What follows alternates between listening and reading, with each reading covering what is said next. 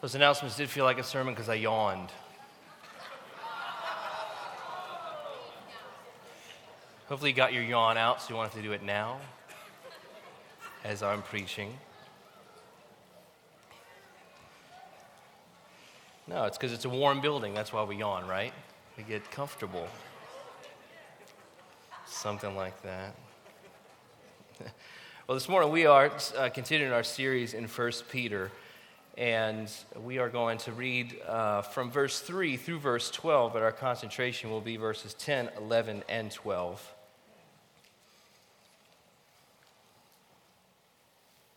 Blessed be the God and Father of our Lord Jesus Christ. According to his great mercy, he has caused us to be born again to a living hope through the resurrection of Jesus Christ from the dead, to an inheritance that is imperishable, undefiled, and unfading, kept in heaven for you, who by God's power are being guarded through faith for salvation ready to be revealed in the last time. In this you rejoice, though now for a little while, if necessary, you have been grieved by various trials, so that the tested genuineness of your faith, more precious than gold that perishes though it is tested by fire, may be found to result in praise and glory and honor at the revelation of Jesus Christ. Though you have not seen him, you love him. Though you do not now see him, you believe in him and rejoice with joy that is inexpressible and filled with glory, obtaining the outcome of your faith, the salvation of your souls.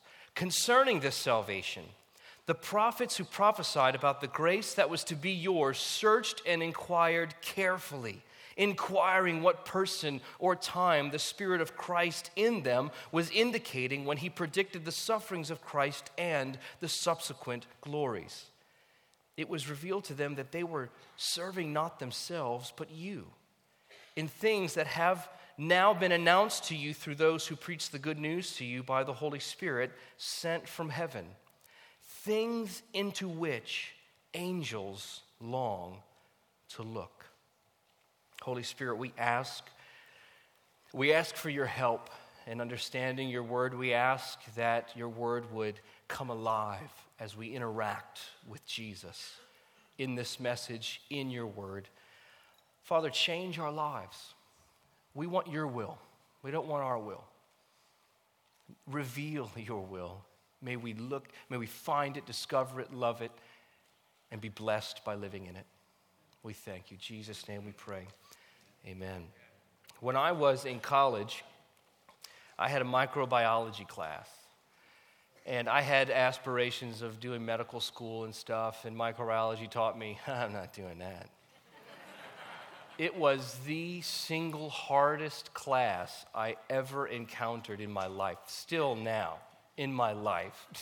It was a trial of its own, because I literally, for an entire semester, had no clue what anybody was talking about. I would go, and a bunch of us, I was involved with Campus Crusade for Christ, and a bunch of us would get together. We had the class together. We get together and study. I literally would be like this while they're going back and forth. And I stopped them one time. I said, how do you know that? He said, well, Dr. Sokolovsky said it in class. I said, when? I've been to every class. I've never heard anything remotely near that. But they're all celebrating. Isn't God great? Because this is so cool and stuff. I have no idea what you're talking about.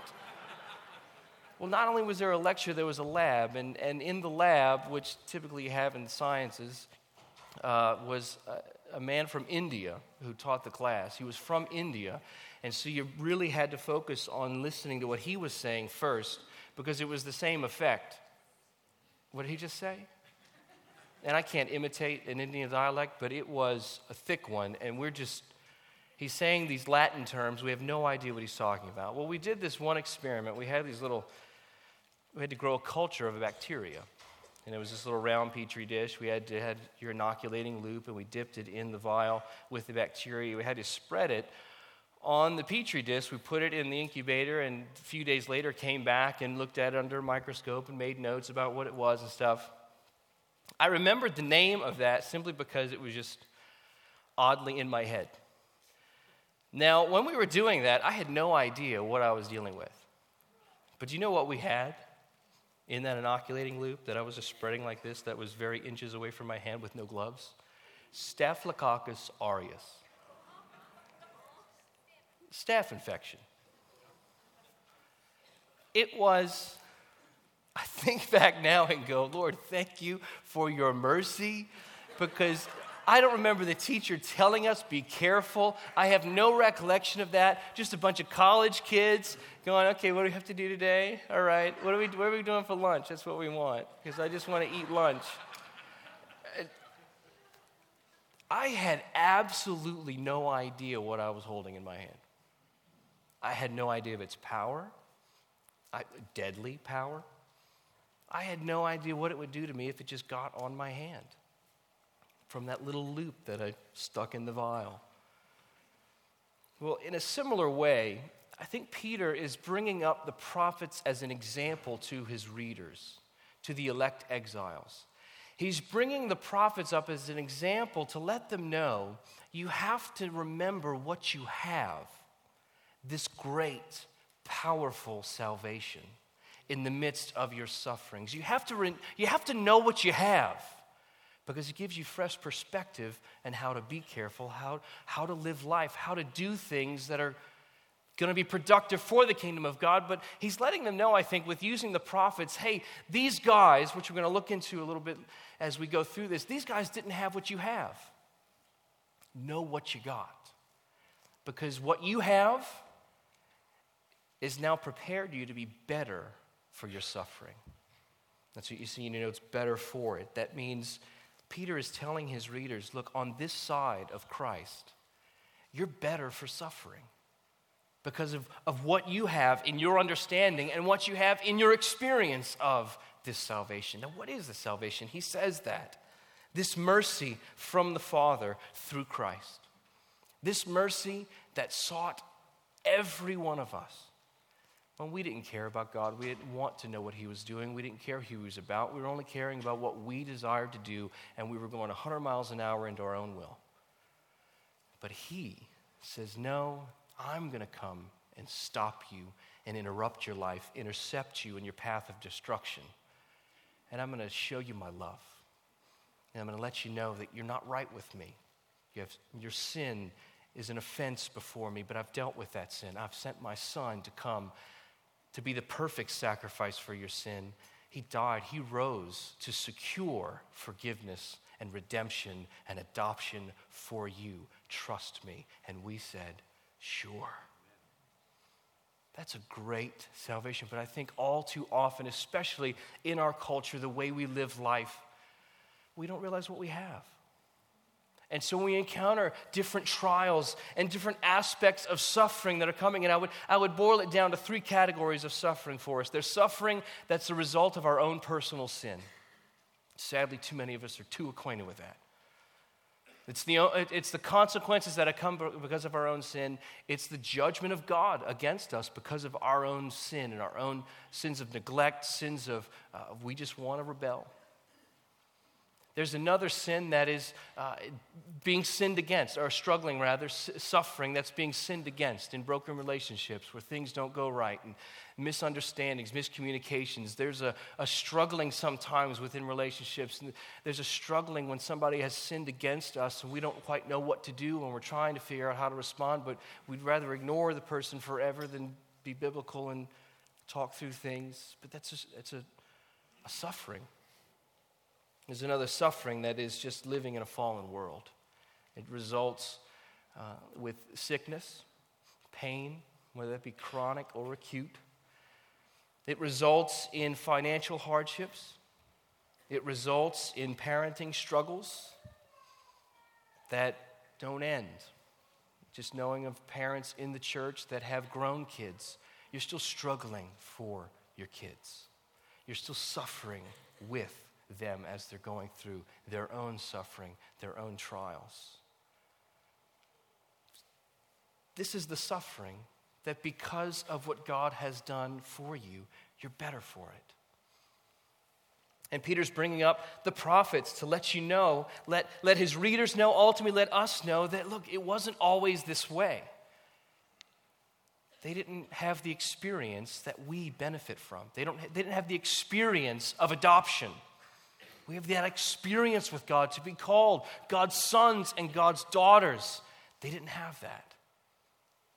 But yet we live in the good of that, and we experience that in great measure. Peter Davids, in his commentary on 1 Peter, said, Peter stresses that far from being underprivileged, Christians have received special favor from God.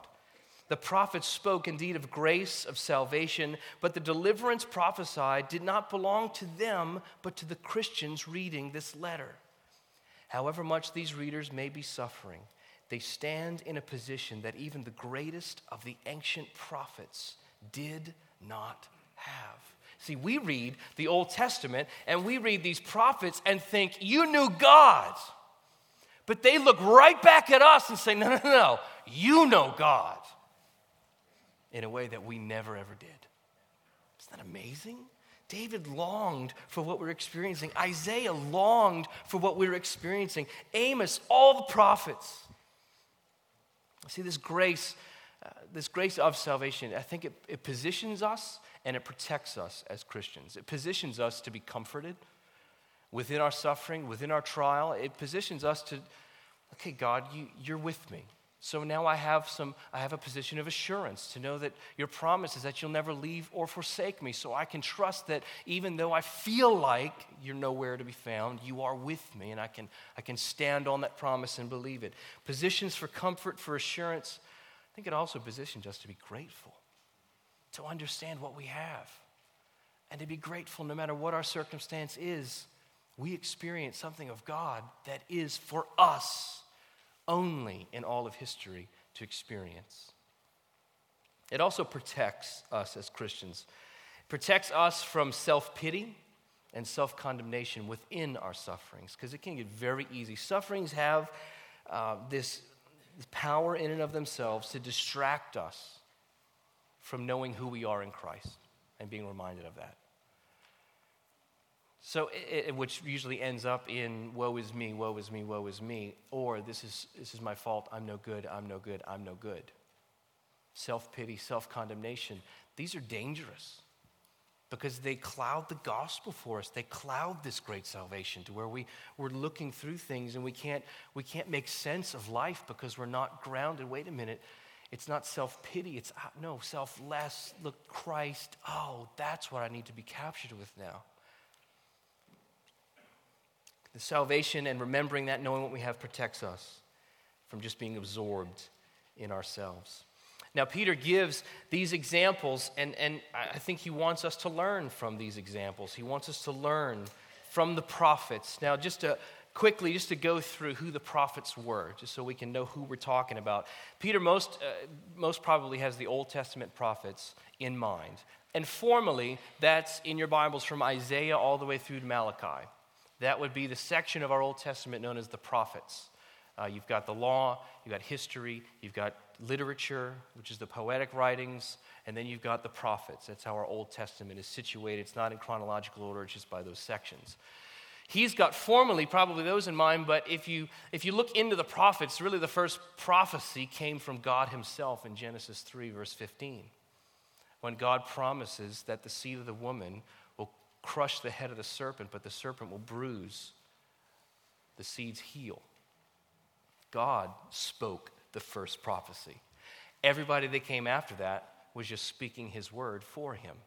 And now they had a common message. The prophets were speaking, Isaiah through Malachi, had a basically two things within there. I'm hesitating because the prophets that came before Isaiah, Elijah, Elisha, you've got an Obadiah that's in there. They came with a judgment message. They were looking to Israel saying, you've sinned. You're no longer faithful to God. You've broken his covenant. Repent, repent.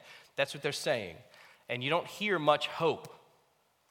But the two things that you hear from Isaiah through is judgment and hope. There's a judgment that says, no, you're wrong, you've broken the covenant, repent, and God's going to execute judgment on you. He's going to judge all the nations around you because they're idolaters too. He's going to judge everybody, but there's also a hope.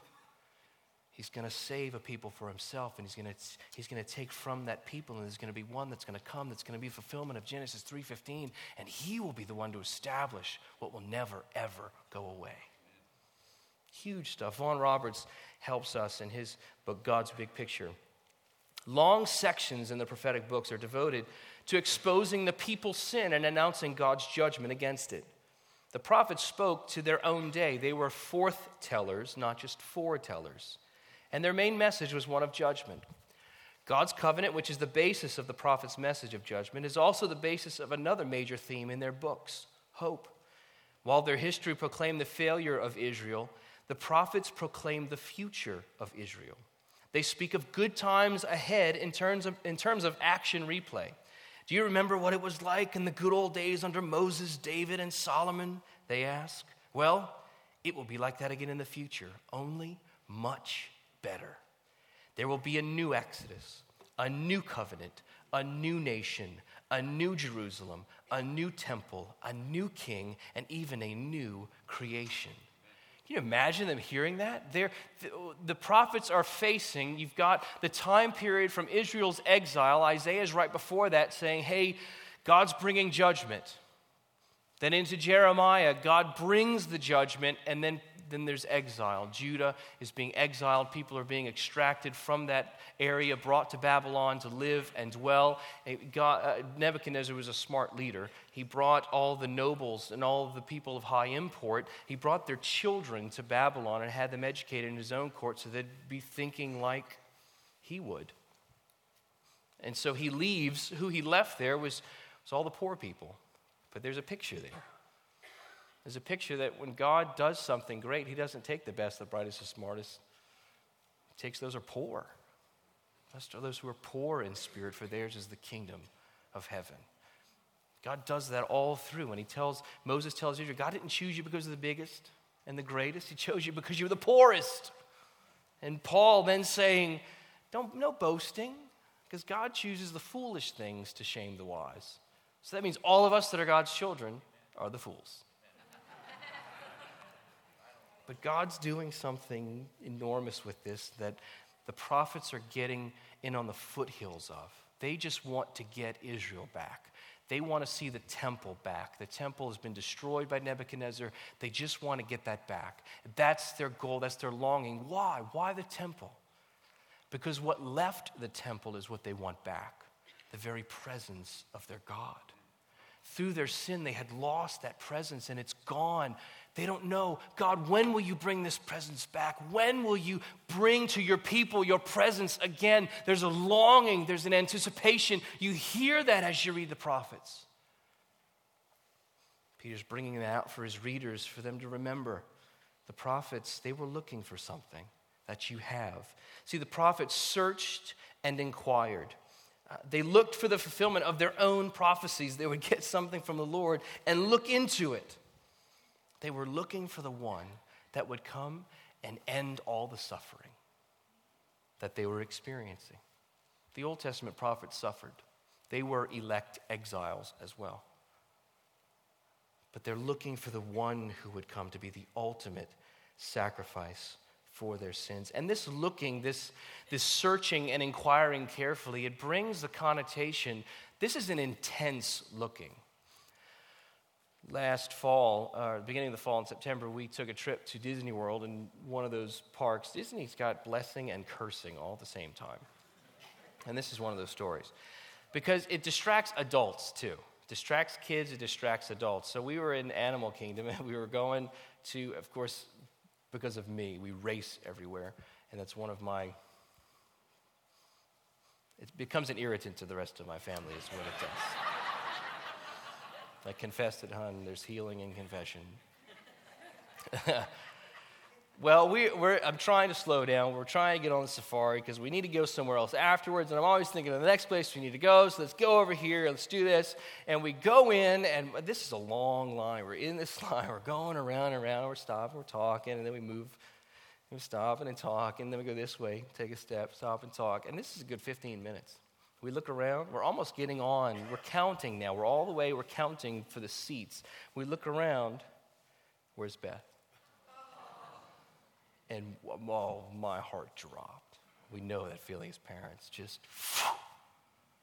and at that moment, I didn't care about anything, of course, except finding Beth. And it was as if, thinking about it later, you can think about this. It was as if I'm walking out and I'm tuning everything out. I think there was a parade getting ready to start. And it was forming up, which she had turned aside to look at. And we kept walking. That was the thing that happened. And she's here with us, so you know the end of the story. She's over in Children's Church. She had turned to look she saw this big, huge thing. And she said, I turned around and you weren't there. But it was as if all sound and all my sensories just were focused on finding Beth. And my physical appearance changed because I was looking forward, to the point that a lady said, are you looking for your daughter? Yes, I am. She said, I could tell. She was right over here. The cast member had found her. So, just grabbed her and held her.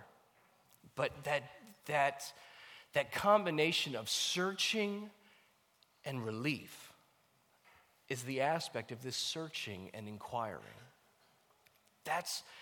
It's an intensity that's beyond just a casual pondering, wondering, maybe if. It's not sitting back in recliners and just talking about possibilities. They are actively looking and pursuing. Where is this Christ? Where is this one that's been promised? Is he going to come now? Is he going to come later? What's he going to look like? Who's he going to be? Is it going to be one of us? I don't know. They've got all the possibilities. Now, we have history on our side that we can go back and look to see how Jesus has fulfilled that. They didn't have that. They're looking. They're intense. They looked for the Christ who would suffer. Turn, if you would, to Isaiah 53.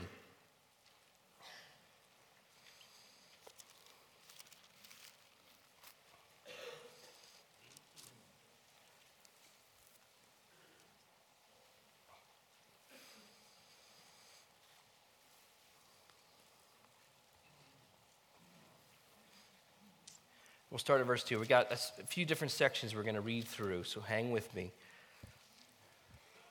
Isaiah 53, probably one of the best pictures of Christ's suffering that we have in the Old Testament, compacted in one place.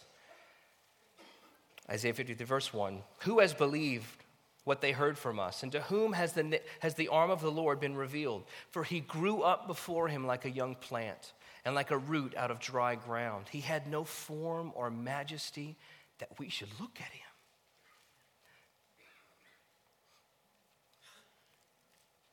That is so weird to think about, because Christ is so beautiful to us that we wouldn't have noticed him walk down the street had not God if we were there with him that day, given us the faith, just like he did to Peter and all the disciples, to be able to say, you're the Messiah.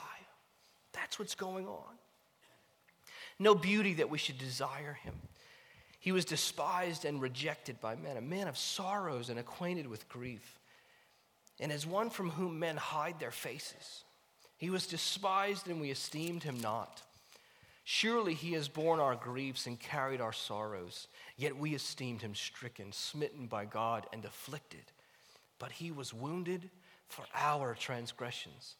He was crushed for our iniquities. Upon him was the chastisement that brought us peace, and with his stripes we are healed. All we, like sheep, have gone astray. We have turned every one to his own way, and the Lord has laid on him the iniquity of us all. He was oppressed and he was afflicted, yet he opened not his mouth. Like a lamb that was led to the slaughter, and like a sheep that before its shearers is silent, so he opened not his mouth. By oppression and judgment he was taken away. And as for his generation, who considered that he was cut off out of the land of the living, stricken for the transgression of my people. And they made his grave with the wicked and with a rich man in his death, although he had done no violence, and there was no deceit in his mouth. Yet it was the will of the Lord to crush him. He has put him to grief. When his soul makes an offering for sin, he shall see his offspring, he shall prolong his days, and the will of the Lord shall prosper in his hand. Out of the anguish of his soul he shall see and be satisfied. By his knowledge shall come the righteous one, my servant. Make many to be accounted righteous, and he shall bear their iniquities. Now imagine Isaiah getting this, receiving it from the Lord and speaking it out. Have you ever had that moment where you're sharing the gospel with somebody and scriptures are coming to your mind and you have absolutely no idea that you knew those scriptures? Hopefully it's not one of those, I know this is in the Bible somewhere, and you're quoting that one. Hopefully you got a book and a destination. The Lord just brings that back to your mind, because that's the promise. The Spirit will do that. Jesus gives us that promise to all of his disciples. The Spirit will speak for you in that moment. Well, in that moment, usually we back up and kind of go, well, that was pretty cool. Maybe in a covenant group, something, as you're speaking, something comes together and you think, well, I need to listen to that because that was kind of good. I need to listen to that now. I wonder if Isaiah had that type of experience here. He puts this out and he just says, oh, I got to look at that again. Let me write that down. We got to check this out. I think he did. This is huge, because what they're looking for, one who would come and be and restore and be everything that they long to be, and fulfill all the promises to Abraham about putting his people in this nation. They would be their own nation, and all that's messed up now. But God, restore it. Will you please restore it? That's what they're longing for, looking for. And God comes and says, I'm going to restore it, but the first thing I have to do is deal with your sin. I have to deal with your heart so it can be in a way that you'll never turn away from me again. And the first thing is the Christ will suffer. And all the prophets then are looking for the Christ. Who is this one that will suffer? They're also looking for the subsequent glories. If you turn to Jeremiah 31, one book to the right.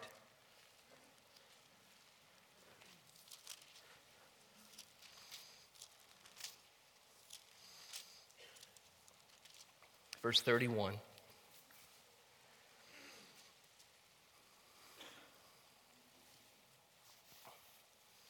They have a promise that one, the Messiah will come, he will suffer for the sins of his people, and they will be saved. They will be accounted righteous because of his sacrifice. And God says through Jeremiah, behold, verse 31, behold, the days are coming, declares the Lord, when I will make a new covenant with the house of Israel and the house of Judah. Not like the covenant that I made with their fathers on the day when I took them by the hand to bring them out of the land of Egypt, my covenant that they broke, though I was their husband, declares the Lord. But this is the covenant that I will make with the house of Israel after those days, declares the Lord. I will put my law within them, and I will write it on their hearts, and I will be their God, and they shall be my people.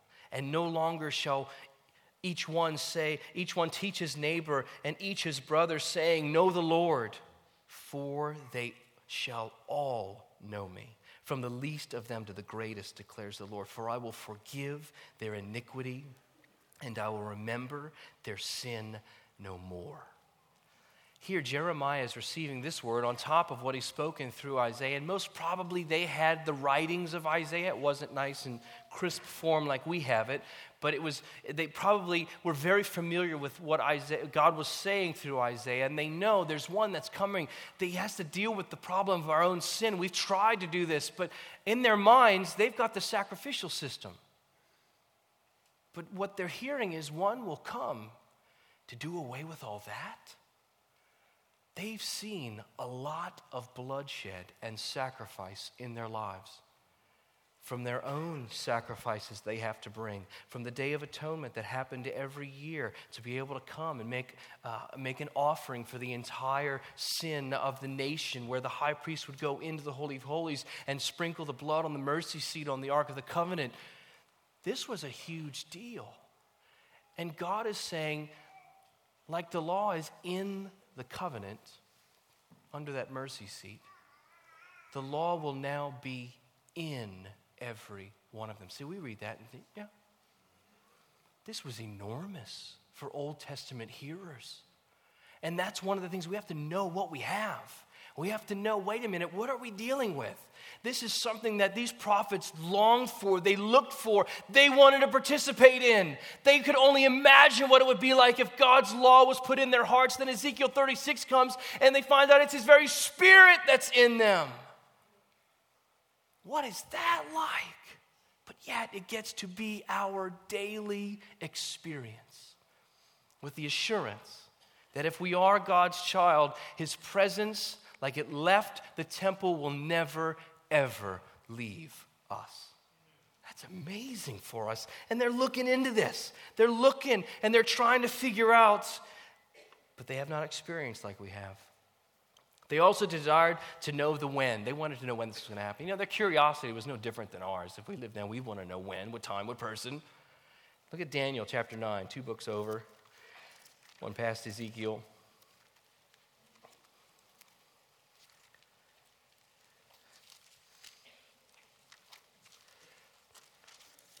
This is cool. This is a really cool chapter in the Bible.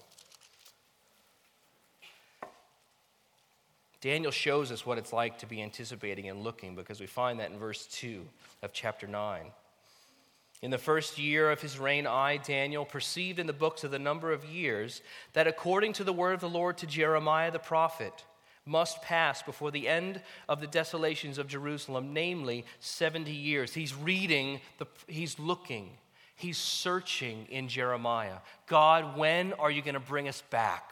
Because the 70 years is almost up. There's an anticipation that Daniel has. He's looking in God's word to say, when is this going to happen? Now he prays. And the rest of the next section of this, he's praying, he's confessing his sin on behalf of the nation and confessing again to God the sin of his people. God, we were not a faithful bride to you, but will you restore? Will you? And in the language, it's will you restore Jerusalem?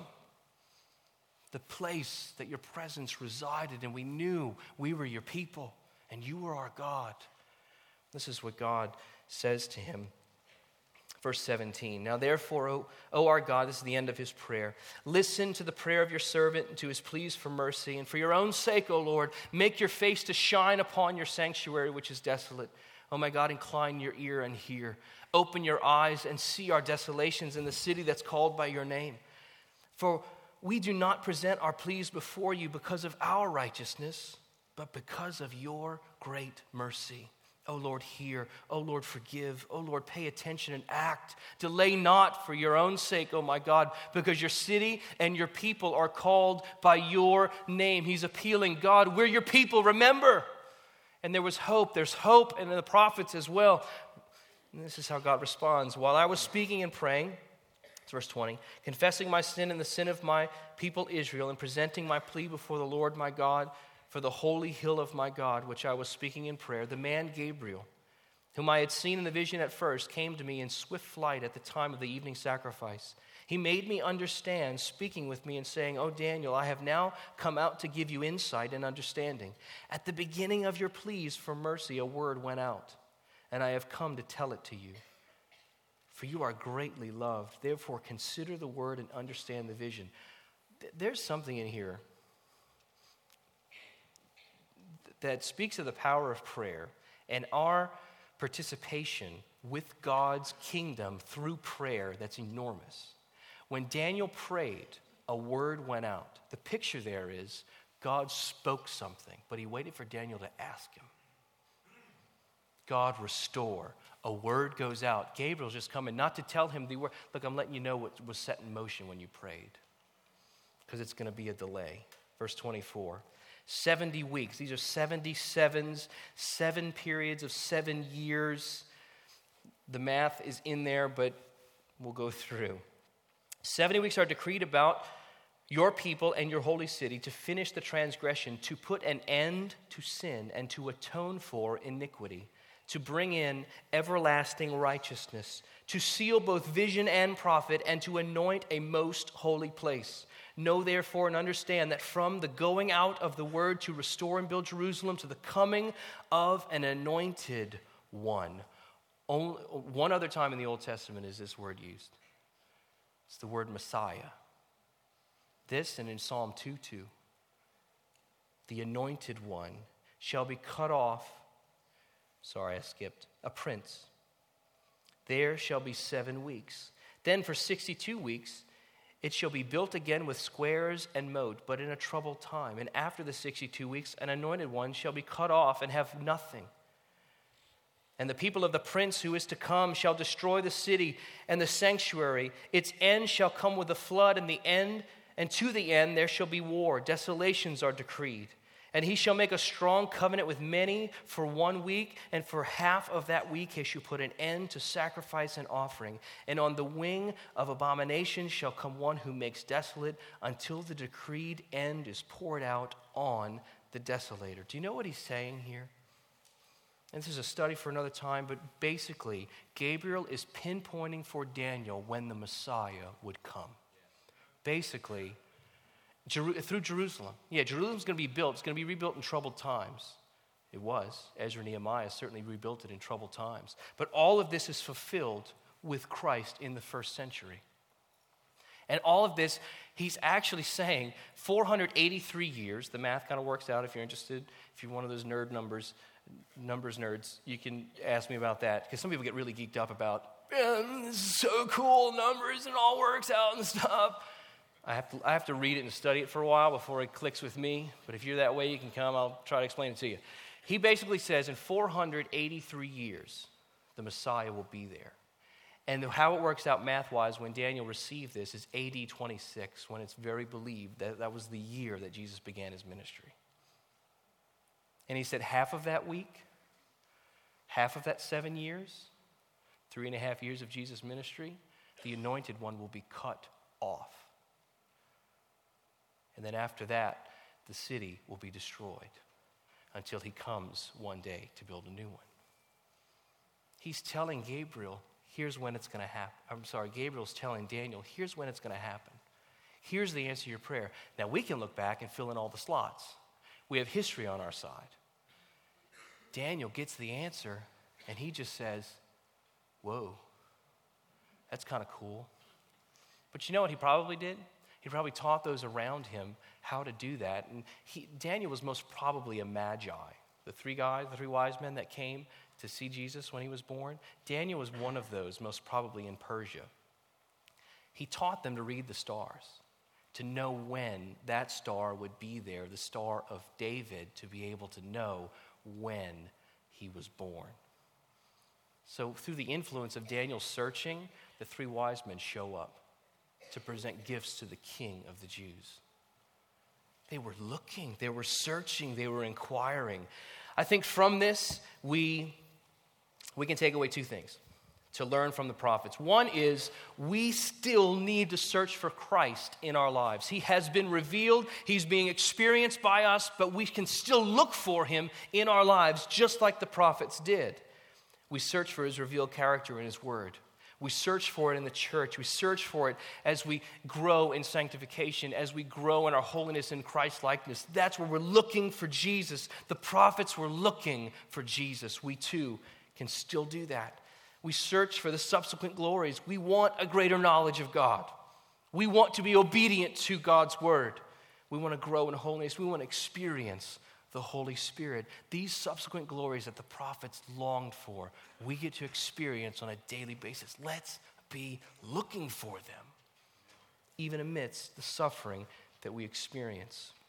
You've probably heard many times from this pulpit, from teaching different places, and from a book, The Discipline of Grace by Jerry Bridges, to preach the gospel to yourself. Remember hearing that? First of all, you have to figure out, what does that mean? You need to have the gospel before you know how to preach it to yourself. So you need to understand the basis of the gospel. But in that, when somebody says that to you, and when you think about the gospel in your own life, has the gospel and you preaching that to yourself, has it become old to you or deep to you? Because I think it hinges on the faith that we are looking for Christ. If the gospel is simply old,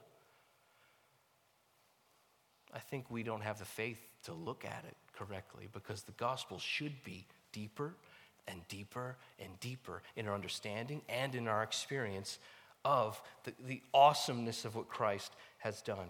We also need to be anticipating Christ's return. We have the promise in the New Testament that he's coming back. When Jesus was raised or ascended, The angel said, don't stop looking up. He's coming back. And it's going to be glorious when he comes back, so be ready when he comes back. Now, we shouldn't shy away from, we have to be careful about trying to pinpoint the time and place of Jesus' return. I know a lot of Christians are into that, and for whatever reasons, that's what they get really excited about. My concern with that is too often, I think, people that I've come across, they are so excited about when Jesus is coming back and all the revelation prophecies and stuff that they use it as a distraction or as a reason for not pursuing sanctification in their own lives. We need to be balanced. We don't want to avoid the prophecies about Jesus coming back, but nor do we have to make them everything to us, to where we get so excited about, oh, it's going to be this, and this person's going to come, and it's going to be like that. Because you talk to some people, and they really are excited about that stuff. It's kind of, can we just pray? Can we pray together? Believe in the pan theory, you'll just pan out in the end. Ever heard that before? I remember, now I think what the lesson we learned from Daniel is the anticipation. Daniel didn't know exactly when it would come, but he certainly had an anticipation from there. I think we can learn from that anticipation. I remember I was in middle school in 1987, and there was a big, huge ad in the paper, 87 reasons that Jesus will return in 1987. Do y'all remember that?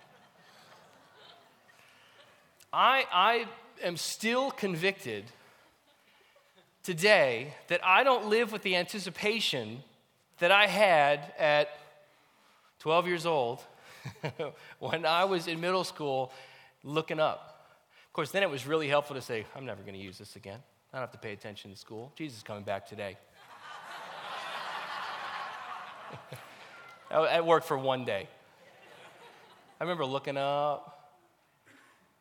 I remember I had this weird, I didn't understand what was going on. And we just, yeah, sure, Jesus is coming back. And but I lived differently that day.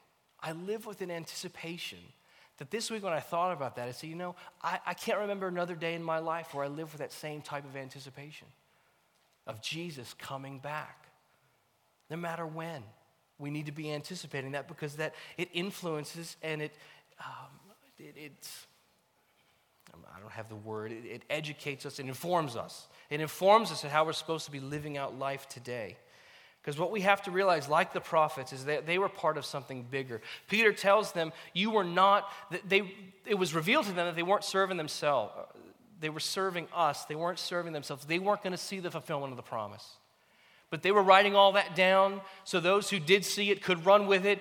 We are the ones that benefit from that. But Peter puts a little tag on to the end of chapter 12, verse 12 of chapter 1. He says, things into which, now this is what has now been announced to you through the preaching of the good news, through the Holy Spirit, things into which angels long to look. We have to realize that we too are part, and Keith had this last week with the Google Earth image. When you back up enough and have the proper perspective, eventually we get to the perspective of the angels, who are not tainted sinfully in their perspective. But they are looking, Peter lets us know that we are part of something bigger. Angels are looking for the revelation of Christ in us as we battle sin and are victorious. As we respond Christ-like when we've been sinned against. And when we encounter those difficulties in life where it's just a struggle and a trial, whether it's parenting or financial hardships, broken relationships, pain, sickness, angels are looking at something in us. But too often, so I put in your notes there, I think we can get, because oftentimes we're too based on our feelings and not enough on the Word of God, but oftentimes we feel like we're in a coliseum being torn apart by beasts and animals. And the applause in a coliseum are for what? More pain, more gore.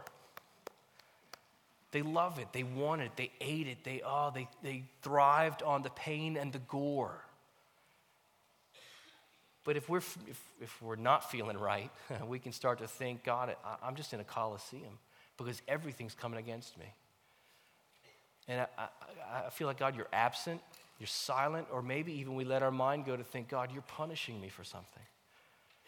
you've got to be punishing me because there's only pain and there's only gore and it keeps on coming. And the applause that we're hearing and the yells that we're hearing are more of more. But that's the wrong image. See, what we have and we need to be hearing is the thunderous applause of the angels.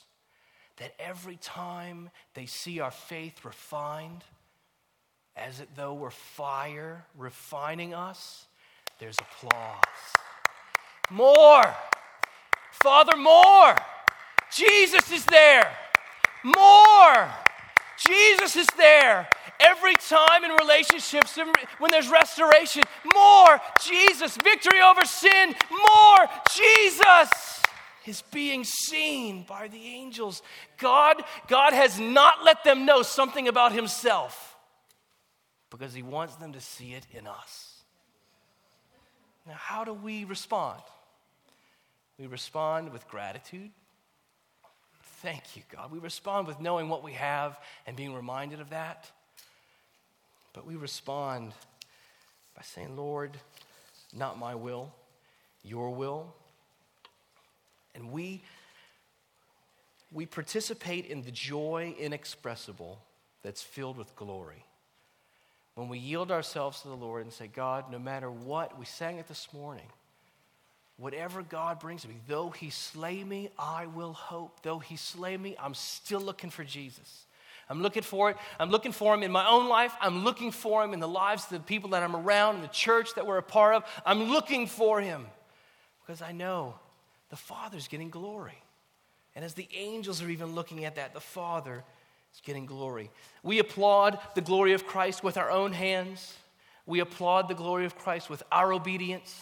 And we applaud the glory of Christ with our joy. Let's stand up together.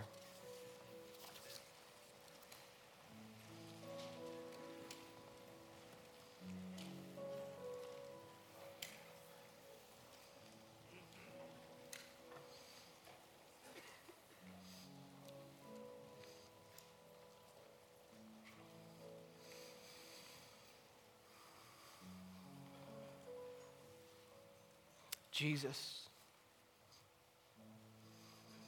thank you. Thank you for your perfect life. Thank you for coming to this earth as a man, living our life, acquainted with our sorrows and griefs. Thank you for being the ultimate sacrifice for our sins. Thank you for forgiveness. Lord, thank you that we have been adopted by you. We have been redeemed.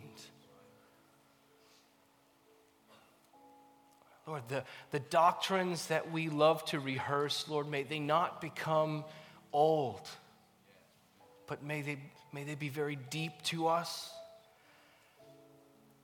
Father, take us deeper into the glories of Christ, into his sufferings, to the subsequent glories, so we too can see Jesus all over the place. We only want Jesus. We only want Jesus. God, thank you that we get to live in the promises of what you, many of the promises that you have, but we know there's a component of not yet. We're going to be in heaven with you, where there's the ultimate fulfillment of all of your promises. We want the anticipation for heaven. We want the anticipation to be with you without sin.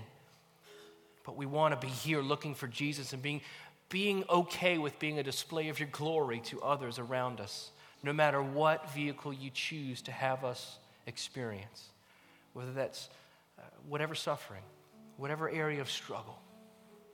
Jesus, we want you to be seen.